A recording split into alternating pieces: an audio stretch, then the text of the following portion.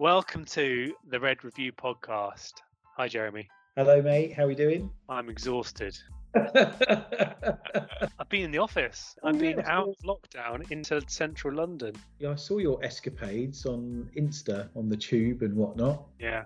It's good, actually. It was nice to have a change of scenery. Office is like empty. So it's like there was for Monday, there were 4 people on the floor plate. And yesterday there were 6. So of an office that I don't know how many desks there are on that floor plate, do you reckon, on the 3rd floor? I don't know, 150? Yeah, I think so. Maybe closer to 200 probably. Yes, 6 people. So yeah, it was good. Went out for after work Aperol spritzes. It was lovely. Got too pissed, the podcast. Oh no, hold on. So listeners, we're recording this on a Wednesday. We should be recording it on Tuesday. I did go out because there's some bars near Liverpool Street Station in London, and they have a Broadgate Circle, and they've got outside seating. And it turned out just before lockdown, Aperol had sponsored the bar and sent them loads and loads of Aperol to do like a big kind of thing over the summer. And then because of lockdown, they just got loads to get rid of, so they're selling it really cheap. So we sat and had a few Aperol spritzes, which meant I was late home, which meant I was in trouble with producer Kate, which meant that she then decided to take extra long to cook dinner whilst I was very hungry and a bit pissed, so that we missed the podcasting recording. Technically, it's the 3rd time of asking tonight because we actually recorded this episode and fucked the sound up as well. It was me. I decided to try and do it on my Jabra, my kind of meeting speaker that I've got, my plug-in speaker for my laptop, and it sounded like I was in a bath 100 miles away from the microphone with live traffic running over the top of me. So hopefully it's been better now. I'm back on the headset. We'll see. We'll see. Is this one going to go out as video and audio, or just audio? Just audio. Our first video is going to be our episode at Winning the Business virtual experience. That's going to be our first video. Will this one go out before then, though? Because that's... It will. Yeah. We had one go out today, which is Wednesday, the 15th. This one will go out on Saturdays. We kind of catch up on ourselves so that when Winning the Business goes live, we can go live with Series 2 video cast, the future, me and you on video. And of course, we'll keep the audio version for everyone who listens on audio, but I think there's a place for video podcasts as well. As we've discussed before, it's going to be a shorter version of the audio podcast that will go out on video. So you'll still get extra bits if you're a podcast subscriber. Yeah. But yeah, we're changing the format. We might be retiring things like question of the day. It's going to be good. I'm really excited by it. Yeah, me too. We're practicing being on video because it's weird being able to constantly have to look at Jeremy now while speaking, because we used to do it obviously just by audio. Producer Kate just walked behind us to get herself a twirl. Good choice of chocolate. Very good choice. Respect that massively. To try and stop eating all the chocolate, I made her put it in her wardrobe. So all of the chocolate now goes in their wardrobe when we go shopping. So I'm rationed because during lockdown and working at home, I got a bit snacky. Yeah, I know the feeling. How's your Noom going? Badly. I hadn't realised how expensive it is until, I don't know why, but I think I must have signed up and thought it was for a year rather than it was for 3 months. But the weight loss is going okay. But yeah, my engagement with that app sort of fell apart really, just because I've been so busy. So I'm just weighing myself and putting it into a different app I already had and things like that again. Fair enough. So what are we talking about today? We are talking about capture, and then as a sort of derivative of that, accelerated pursuit is the core of the discussion. Interesting. Shall we jump into it? Yeah, let's go for it. So, Jeremy, as we emerge from the pandemic and into a potential economic depression, although we might be able to spend our way out of it, we talked about a lot of opportunities coming in, potentially things that were delayed because of COVID now coming to market, clients who've extended and expanded contracts over a limited period of time coming back to market now for those big renewals. And obviously, as we kind of talked about previously, government-backed stimulus, the Boris boom in the UK and Trump spending heavily on infrastructure in the US and other areas. So big organizations need to focus everything they can do on getting ready for that kind of wave as it comes Q4, so Q4 21.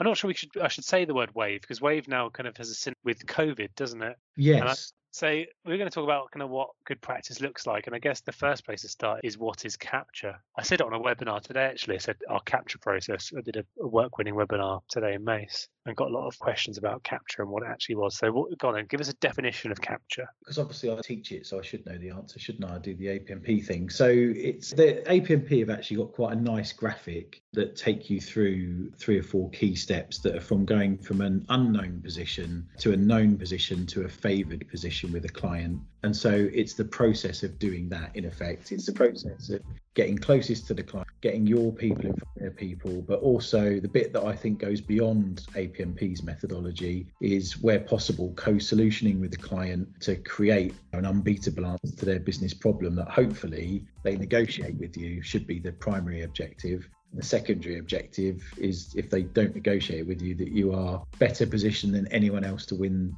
the competitive tender. So that's the way that I would position it, I think, or catch it. Isn't that just sales? No. Well, yeah, I guess actually. So to define it, it's a campaign to do that, a properly structured, robust campaign, which is the bit that natural salespeople aren't so good at. They're massively typecasting, but they're not so good at the detail. And capture is the space in between that BD phase of lead gen and giving your bid team the best possible chance of winning. It's the linkage between the two. It's the missing link, I would say. Yeah, I guess ideally you want that capture time frame to what, 12, 18 months? Yeah, there was an article that one of the founding fathers, I think, of APMP had written donkeys years ago that I stumbled across on the internet. I've gone and forgotten who it was, but it was great to see they talked about 18 months as the ideal time frame as well, actually. I think others do too. So yeah, I think the received wisdom is that ideally you should give yourself 18 months, but I certainly say it's got to be a minimum of 9 to be able to do some proper meaningful capture. I think that's right. I think people, and I think I've talked about this on the podcast, got frustrated with our bid team who had coined the term capture for the work they do within the last week before a bid comes out on kind of the final thing of who do we know, what's the client's hot buttons, what's our win team's going to be, because a client's put a pin notice out and the bid might be coming out in a month's time. And for the UK, just for those who don't work public sector in the UK, pin notice is kind of like a prior information notice that a client might put out to the public sector saying, I'm going to do a procurement exercise in the next month, gives you a bit of notice before they suddenly drop a tender out. And in the ideal world, we're doing capture for everything, but there is a lot of stuff where clients are adapting to changing demands quickly and suddenly put stuff out to market. So pin notice is a good way to notify on that. And frustrated that people use the term capture to describe that bid prep. Yeah, that is bid prep, actually. That's what I would call it. I think Pistol Pete at Harmonic calls it bidding readiness or something like that. I saw on a podcast he was doing with Contracts Advanced, I think, the other day, which on obviously those massive defence bids that I guess Harmonic would be typecast with. That in itself could take months and months, just getting your ducks in a row if you're doing those multi-billion-dollar things. But yeah, that's not capture. I would agree with you. Capture's more longer term than that. Although it's funny you mentioned pin notices, because again, part of the opening spiel that I give in webinars on this and in the training is there's nothing worse than that sinking feeling of when you're at a bidders conference, when a client pumps out a pin notice and then does a kind of industry engagement event alongside it, and everybody sits there sort of sinking in their seat because the client's clearly quite heavily define their scope and their specification, and they're just basically telling you what it's going to be. They pretend that it's an engagement thing and they want feedback and all that sort of stuff, but relatively speaking, it's a done deal. But you and your smartest competitors are all sitting there thinking this is shit. And if we just got in front of them, the amount of times I've been to those sorts of bidders conferences, and just really your heart sinks that if you just got in front of the client a year before, you could have shaped something that would be better, faster, cheaper, have better social impact, because they're generally specifying things that are 5 years out of date, or at least you've got something up your sleeve that could do it better, and some of your competitors do too. So you end up bidding to the spec and then trying to create some oxygen for something a bit innovative where you can within the envelope of the tender, as opposed to working with the client to build a solution that actually knocks them off their feet. And so, yeah, I did that YPO procurement conference, last year. I gave that speech about why don't we have hackathons? Stop coming to the market with what you think the answer is. Come to the market with the question and we'll tell you what the answer is. So it's about giving yourself the space for clients to do that, because the bit I've forgotten to put in the show notes is, if you look at the Chartered Institute of Purchasing's sourcing process, most of their work happens far before the ITT comes out, obviously, looking at the market, doing their research and all that sort of stuff. There could be this beautiful synergy moment where you happen to come across their path with a wonderful idea, just as they're shaping what they think the procurement could look like. Yeah, I think that's the thing is that actually, no organization just suddenly decides to write an ITT and puts it out. They go through a lot of process of scoping, business case, independent internal scrutiny, and getting budgetary approval, all that stuff. And actually, if you didn't know any of that was happening at all, you could test whether your kind of CRM, your relationship management is right in the first place. If you've got a solid client relationship, you didn't know this thing was coming. But secondly, if you didn't know it was coming, you're right, there's probably someone else who did know. I guess really there is kind of proven that's an evidence that doing capture does impact on your win rates in a good way. Yes. Well, I think my point of view is you can't do capture on every opportunity that the business is going to bid, because you won't have the bandwidth for that, or certainly most organisations won't have the bandwidth for that. So for me, capture is about focus. It's about picking your top 5 opportunities in your pipeline, or the top 3 opportunities per sector that your business faces into, the really key planks of the business plan, the must wins, and particularly the bit that a lot of people forget about when they're talking about capture is incumbency as well, where you're the incumbent, capturing the rebid or the retender of that contract you've got that runs out in 2 years' time, because you've got to deliver to win again. So what's the plan to do that and defend against your competitors? So you can use the same methodology with a few tweaks to re-win deals too. Yeah. Okay, so any other thoughts about benefits on capture?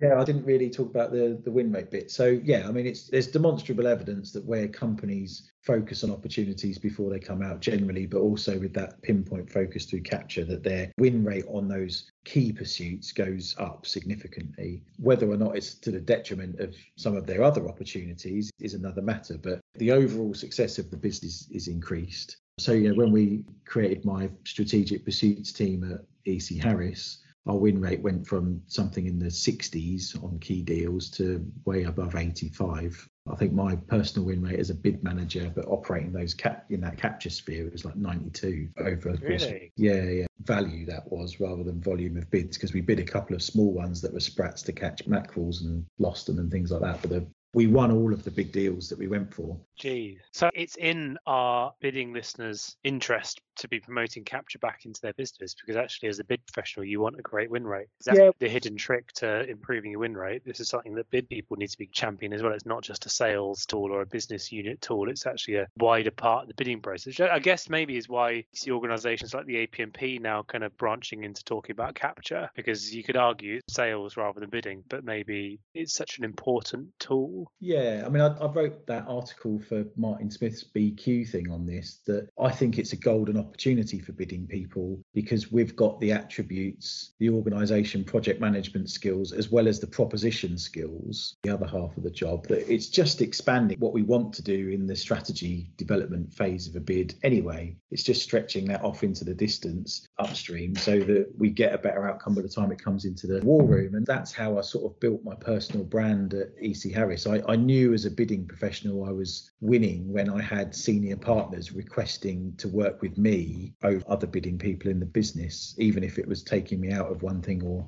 putting me into another or whatnot. And it was because I'd actively started to help them shape opportunities before they got anywhere near to tender. And that was kind of where I started in that down the stream of that whole capture piece, because it's a self-fulfilling prophecy, isn't it? You get to work on the best stuff if you shape it with the best people. Yeah, there's a personal benefit as well, then, isn't there, for doing it? It helps you be a better bid person, which in turn opens up new opportunities in your organisation, or I guess even outside your organisation. Yeah, it gets us away from that being on receive, that negative vibe you get from a lot of bidding people that, I've just been given another crap bid, we're never going to win. Well, turn it around, turn it on its head, get up, get into the pipeline with the business, start getting them to bid no bid things better, but start getting them to focus their efforts, do some capture on some key pursuits. And it's amazing how that turns around in a year or two, and you've got a properly market-facing, work-winning organisation. The business benefit in terms of engaging your business and its leaders with the benefits case is there's demonstrable evidence as well that you tend to win deals at a higher margin with a lower cost of sale overall. So it's the same as anything with bidding, the human nature of leaving things to the last minute and trying to scrimp on things as businesses do. Actually, if you invest smarter a little bit up front, it saves you a lot of heartache downstream. It saves you the late nights in the main. Saves you lots of consultants and the rest of it trying to throw your bid together. If you've done all the hard work with a few touch points upstream, it puts you in a lot better position. It's more efficient overall, certainly on bigger deals. So exploring that capture thing a bit more, key elements of good capture. I reckon we can name 5. I would think so. So when we recorded this, as he looks at the show notes. So when we recorded this last time, when we screwed the sound up, you came up with a really good couple of points, actually, which were the final 2 in the list that I'd come up with in the show notes. But the 3 that I always talk about in webinars on this stuff is sponsorship, trust, and value. I call it the 3 things we know to be true in Capture. And sponsorship works the same for bidding too. If you haven't got somebody senior behind your Capture initiative pushing it, playing a part in it, it tends to not go as well. It tends to fail. You need someone from your board or someone pretty senior to get behind it and play a sponsorship role, which might only be turning up to the first 10 minutes of the odd meeting and just reminding people how important it is. But it means that it tends to attract the best people. You get the best resources. You get that war room that you need for the bid later on. You know, the business is aware of it. It's talked about over coffee in the breaks in board meetings. And that makes such an incredible difference when you get onto a bid. You really know the difference between a bid that's sponsored and one that isn't. I guess sponsored is a key word there because, you know, and I've seen this kind of poor behavior previously in other places where people use a senior person in the business's name and involvement in the bid to get people to do stuff. And it's not just about them being involved or saying, you need to do this because X is involved or X is responsible for this bid, that actually it's they are actively involved in shaping and driving rather than just being the name that the bid team can use to go and beat people up. It's definitely sponsorship rather than just kind of ownership. And I like the word sponsorship because it's the right word, isn't it? It's more like someone is helping to shape and supporting as opposed to just they're the name that people can use to kind of A, chuck around when they need something done, and B, that's the kind of the arse gets kicked if it's not successful. Yeah, it's not. It should be much more about carrot than stick, and they should be the senior sort of partner to the bid or the opportunity that you can go and deploy to sort out the problems. Funny because in our previous conversations, you've always been very stick and I've always been very carrot. But this is one case where you prefer the carrot to the stick.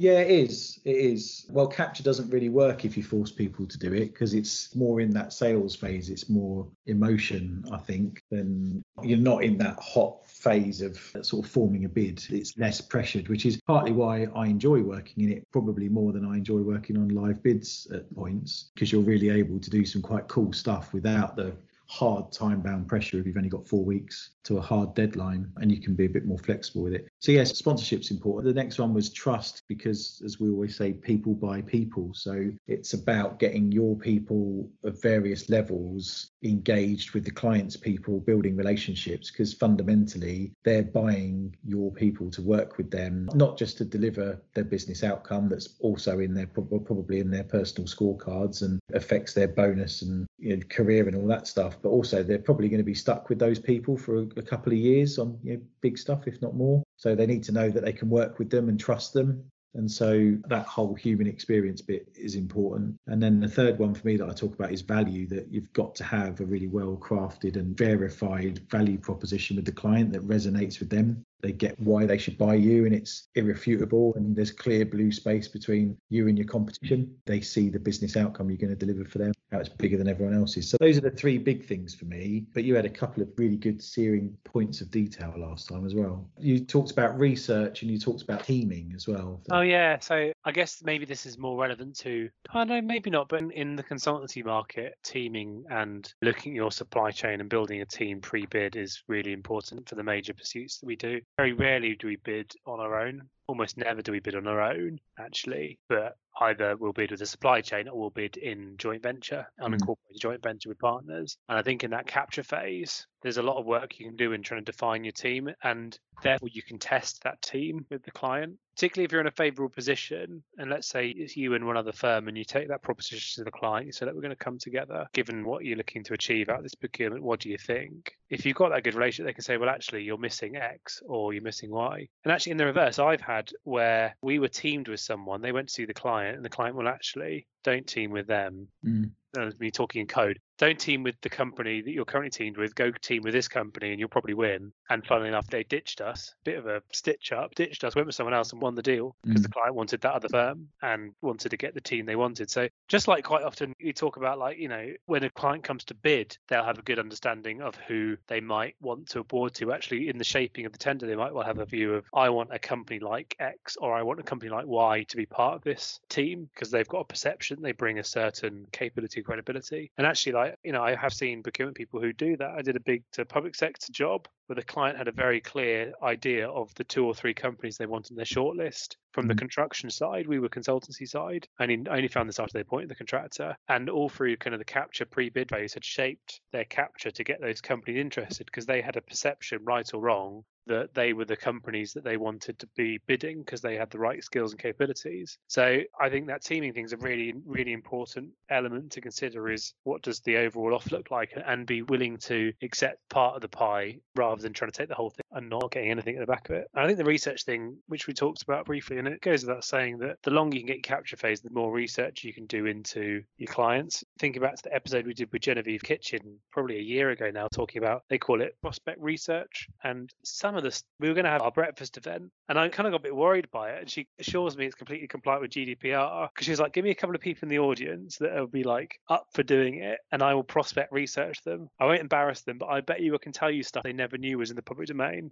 about their likes, their wants, their needs. And actually our friends AIG, Applied Influence Group, had talked about this as well, like about personal preferences, even down to like what's on their LinkedIn photo. It's funny, like we did a bit of prospect research for a bid recently, and I did all the notes. We had the team go on LinkedIn and find out their career history, and then I got to look at the photos of the person on Facebook, Twitter, LinkedIn, etc. And just even if they were all showing the cover photo, we knew that one of the people in the client team was dead keen on kayaking or like outdoorsiness, because on his Facebook it was him in a kayak up a mountain. On his Twitter there were pictures of him hiking. And so we put it in the notes to the team about who they're going to see. They're like, oh, do you know this guy then? Have you been like mountaineering with him before? It's like, no, I just looked on his Twitter. But when you're building that relationship then in that capture phase, and you're trying to really dig down into what they really want to do, knowing those personal attributes and kind of personal drivers of a person can really help you to build rapport, and in turn get more detail and more information about the client and the opportunity. So there's kind of personal research, that prospecting research, and then I guess corporate research that you need to consider in your capture plan as well, as like how are you going to find out and really dig into and understand, I don't know, their sustainability policy or their social value policy or their business growth strategy for the next 5 years, or what their CEO really wants to achieve behind what's written in the glossy annual report. So I think that research piece is really important to get right. Yeah, I do. I mean, in the bidding stuff that I teach, we go through a bit that's about the sort of personality DNA of the people that you're writing the bid to and building the proposition to. Because of course, if you've got 5 or 6 different people writing a bid, reading a bid or parts of it, and you can profile who they are, you can then have more detail in the one that's, the bit that's for the people who are more detail orientated, more graphic content for the people who are more orientated that way, etc. And you need to pick that stuff up in the capture phase. It's very difficult to nail that once the bid's out, obviously. In fact, I was going to talk to you about having my mate Chris Henderson on, who was on one of our breakfast event panels. He's at PwC now, but he worked with me at Mace before that. I think he was at Compass, where they even they've figured out a way of projecting disc profiles onto the client people they were writing bids to, so they could in effect fill out a disc profile for them that's their personality DNA of likes and wants. And they then shaped their bid and their engagements and their pitches around that, responding to that. Very clever stuff. We'll have to get Chris on one day. I wanted to get him on about well-being stuff, but might get him to talk about that as well one day. Yeah, I can't wait, to get back to doing the breakfast events. I was chatting to someone this week and just saying really miss doing those events and the other stuff we did that we didn't used to talk about public, and other, the other kind of stuff we did behind the scenes, getting those interesting speakers, getting bid people together, getting talking. Yeah, miss it. We need to find a way to do it. I'm webinared out. I'm anti-webinar, but maybe video cast is the way forward. I don't know. But yeah, we had some good speakers at those events. Sorry, we're going off topic now, aren't we? We're talking about it on Sunday, aren't we? We're having a conflab, but we'll find a way to do it differently. Yeah, because we can't just stick on yet another webinar. It's got to be different. But I don't think we're going to be able to get people in a room for a while, or we'll struggle to sell. So we'll figure it out. Do something a bit more innovative. It's got to be different. Anyway. We're going to talk about accelerated pursuits as well, conscious of time. So I think, should we kind of cover it off in a high level? And I think this might be a future episode to talk around it, because we've kind of delved into capture in quite a bit of detail. And I want to make sure we get our timings right now. But we've got an advisor. We've kind of got someone who's helping us with our marketing, and she's advised that for the optimum listening and keeping people's attention, we're probably a bit long in the podcast. So we're getting a bit shorter, a bit punchier. We might one day reach the heights of podcast success. The most listened to podcast. Yeah, well, You know what? I think we probably are. I saw Bhaskar posted he's done his 50th episode and reached 2,000 downloads. And I mean, what fair play to we pumped those things out, but we're nowhere near year 50 yet, and we're well over 2,000 downloads. So maybe we can claim the title of bidding's #1 most listened to bidding and proposals podcast. I'll keep claiming it until anyone can prove me different, prove it wrong.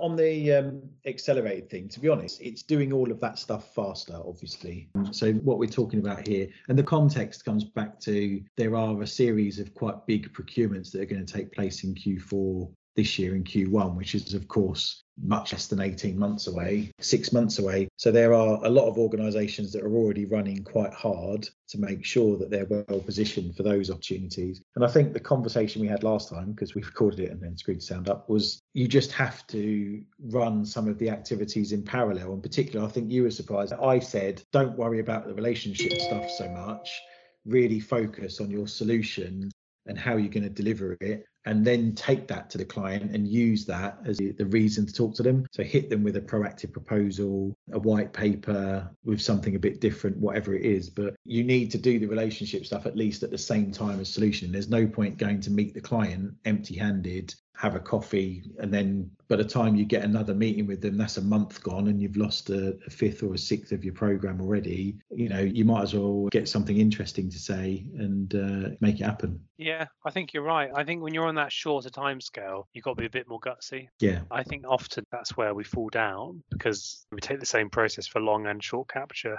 And it probably would help, actually, because in that short period, you've got less of a chance to influence the client and change the shape of the procurement. And therefore, you actually want to test what we sell off the shelf. Does that meet what you want? And test it. That's probably more what you're testing there, rather than going through the long capture process where you will be really shaping a bespoke offer based on kind of what they want, and, you know, more teaming and kind of maybe even shaping of new services or strategic recruitment and hires and all that sort of stuff you might do on a longer level of pursuit. Here, I think it's more about testing your proposition. Yeah, I could agree with that. Makes sense. But you just got to get on with it. That's the main thing, is you've got to get a sponsor, grab them by the scruff of the neck and say, this thing's coming out in 6 months' time. These are all the things we need to do, because our competition are definitely doing that, or we'll lose. And you need for this part of the business plan. So get behind me and let's meet for a coffee every Thursday morning at 8:30 or whatever it is and get on with it. Like it. Let's talk about accelerated pursuits in a further episode. I think that'd be an interesting one to delve into in a bit more detail. Okie doke. So shall we move on to question of the day? Yes, it's an interesting one. I don't have an answer for it. Let's just do the jingle. So the question of the day from Anonymous is, I've been made redundant recently. What tips do you have for job hunting in this market? Which is a bloody difficult question. I think that's really hard, because I honestly don't know. Mace is hiring, and you would not believe the amount of people who've connected me on LinkedIn saying, I see you're hiring, I've been made redundant, or I'm at risk. You know, what can you tell me? You know, I'm going to apply. I'm not involved in any of the bid team recruitment, because not technically in the bid team. Really difficult. So didn't you do a webinar on this? I did, yeah. So I did a webinar a couple of weeks ago with Martin Smith from Bid Solutions, and I had a CV expert, Liz Pocknell. Yes, there's a lady called Liz Pocknell who's been helping people write CVs to go and get a job for donkey's years, and she's really very good. So in fact, on the Growth Ignition website, growthignition.co.uk, under About, there's a page for job hunting webinar that's got a video of Martin's bit of the webinar, and then it's got 2 videos from Liz, one on CV skills and one on interview skills. And actually, I'm recording on Friday this week a further recorded interview with a lady called Carol Spears on well-being, and particularly stress and anxiety related to being made redundant, job hunting, etc. Because a lot of people, I hadn't anticipated it, actually, a lot of people, we crowdsourced the questions for it, and a lot of people ask questions around that stuff, which is quite challenging. We've got Podcast Cat. Hey, hi, Podcast Cat. Oh, people are able to see it, but Jeremy just had that weird thing when the cat's tail just goes across the video in front of him. I don't think he's ever been on the podcast before. I had John Williams on from Strategic Proposals on Winning Wednesday today. He was our first ever guest on Work Winning Wednesday, and his cat decided. I said, I'm standing up, John, in line with your kind of guidance for presenting. Susan and his team's done a webinar on presenting on Teams and recommended standing up, which I do now for any kind of webinar stuff. And yeah, he's presenting so slightly away from the laptop camera and with that kind of funny Teams filter on, you can't see the person behind. And then all of a sudden there's like a blur in the corner and the cat then breaks into the filter and starts licking itself right in the middle of the camera.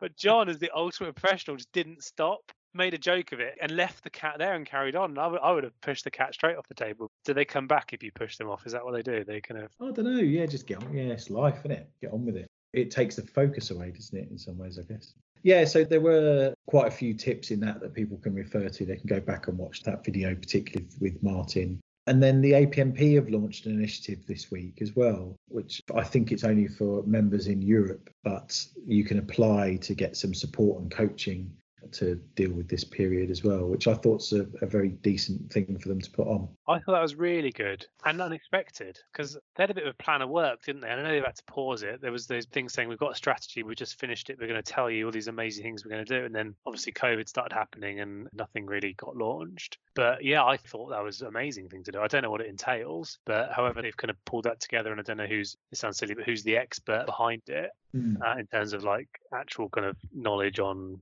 skills, CV training, etc. Because it's not something just bid professionals can necessarily just do offhand. They need, if they're going to do something as an industry, they need proper professionals behind that. So I need to look at it on the face of it. Amazing, really. I mean, great to see the organisation come together like that. You see it in other industries. So like in our sector, the RICS has, is it Lionheart, the kind of benevolent fund for people who are going through hard times. And when I was in the ICE, Institute of Civil Engineers, there was the IC benevolent fund for people who might find out financial times, and they're doing now kind of COVID related stuff to help people as an institute. And it's good that as an association, the APMP is kind of picking up that kind of mantle as well. Just as a side, and we're going to topic a bit, I think that's showing the maturity of the UK APMP, that they are more of an institute type organisation, thinking about more than just accreditation and training. They're thinking actually about wider member benefit, and yeah, really great. Just shows the quality of the board at the moment, doesn't it? Really good board. Well, of course, actually today, the day we're recording, they had a webinar with the guy from CCS as well, which about how to bid to them and all that kind of stuff, which was part of a bit of engagement I think they've got going on with Crown Commercial Services, which is good. Did you join the webinar? I need to watch it back. Someone has said to me he opened up by going on a 10-minute, 15-minute rant about why they hate it when bidders use consultants to write their bids. And then kind of had to backtrack and say, no, we don't mean like you guys. I mean like when people literally pay another company to just create their whole proposition and put it in.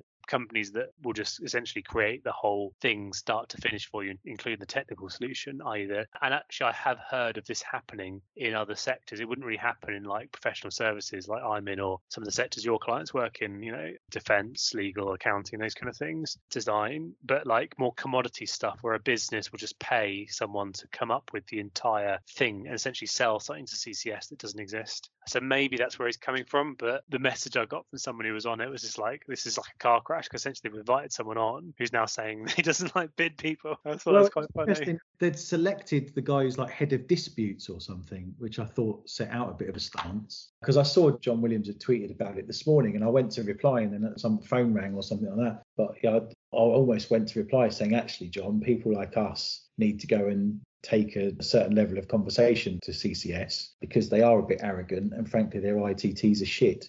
It's plain vanilla.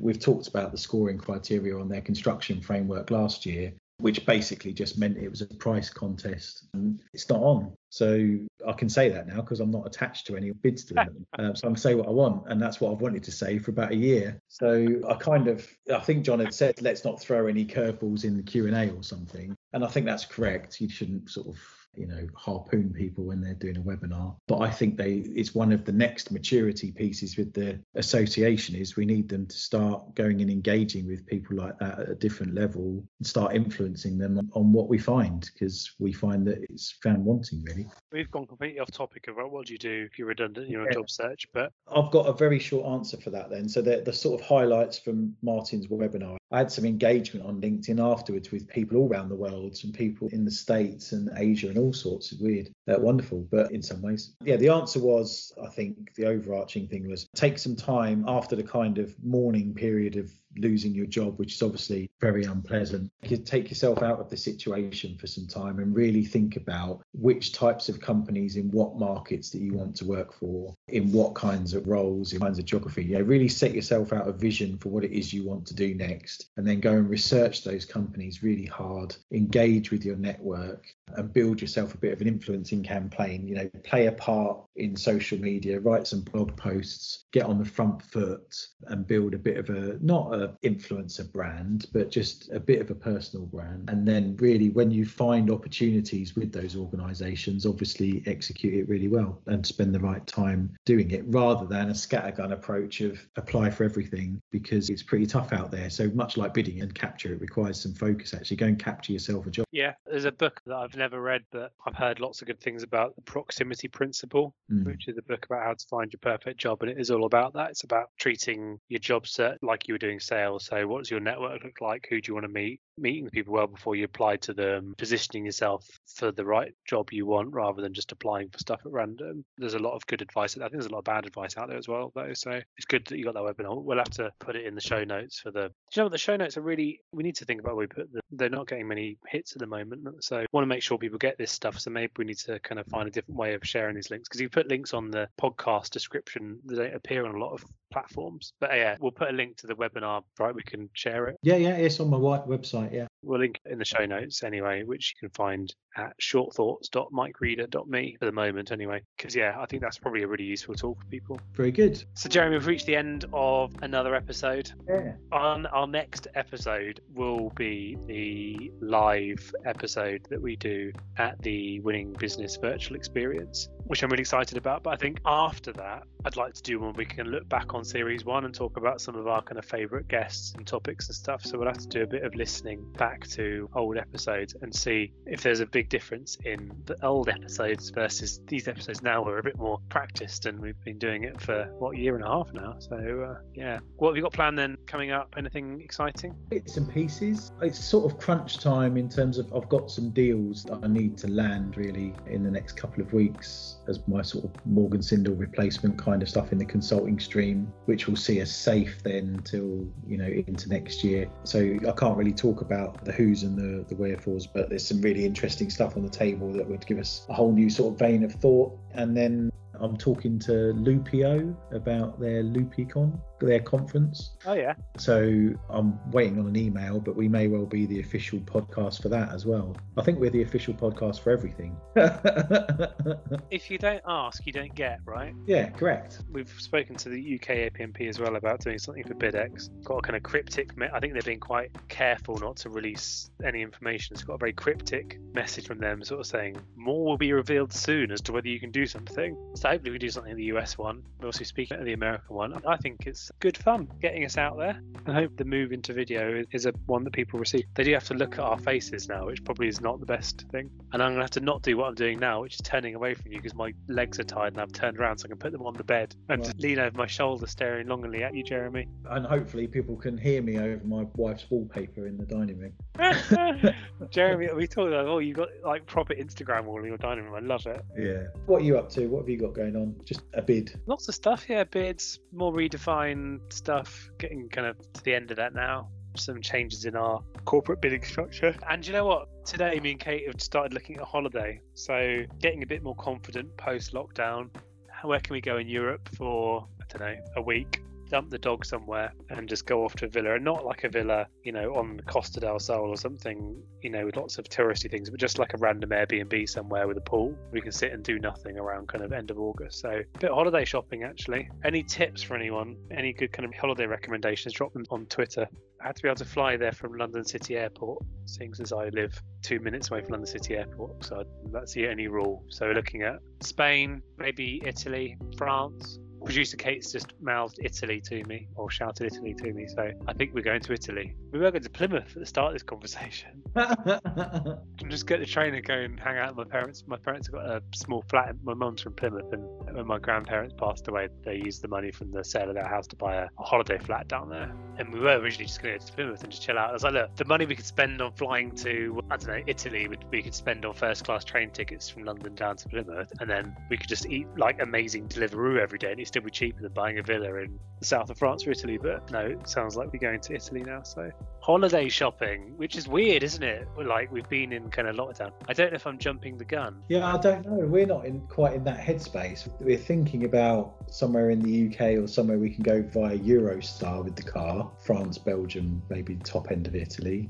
but probably more September, October, I think. I'm a big fan of Eurostar, I have to say, both with the car and as a passenger. I'm a big fan of that, but that's because we can get the train direct into King's Cross, you see, jump over to St Pancras and off we go into Europe. It probably takes you a shorter amount of time to get to King's Cross than it does me, given I have to travel all the way across London and 2 or 3 different trains to get there. Yeah, probably does. Yeah, we're 20-minute walk to the station and then 45-minute train. Anyway, holiday recommendations, listeners. I need good ideas for places that will have nice weather, a nice villa with a pool, and some sort of corner shop that I could buy food from. That's all it needs to be. I really can't wait. Anyway, on that note, I'm going to go and look at the 17 different holiday options that Katie's now found the last hour. It's been a good episode, a bit of a random conversation, good chat on capture. I think we'll pick up that conversation on accelerated pursuits and when we've got another chance. Obviously, people who have found themselves redundant, Jeremy and I are always very happy to kind of provide any advice and support we can do. Just message us on LinkedIn or Twitter. Neither of us are recruitment professionals, but can give you a view, I guess, from people who, I guess, combined probably recruited well over 50 people into different bid roles as heads of bids and other things like that. So yeah, tough time, and do reach out because we're here, and check out the APMP UK's programme as well. Cool. Have a great one, mate. You too. Catch you later.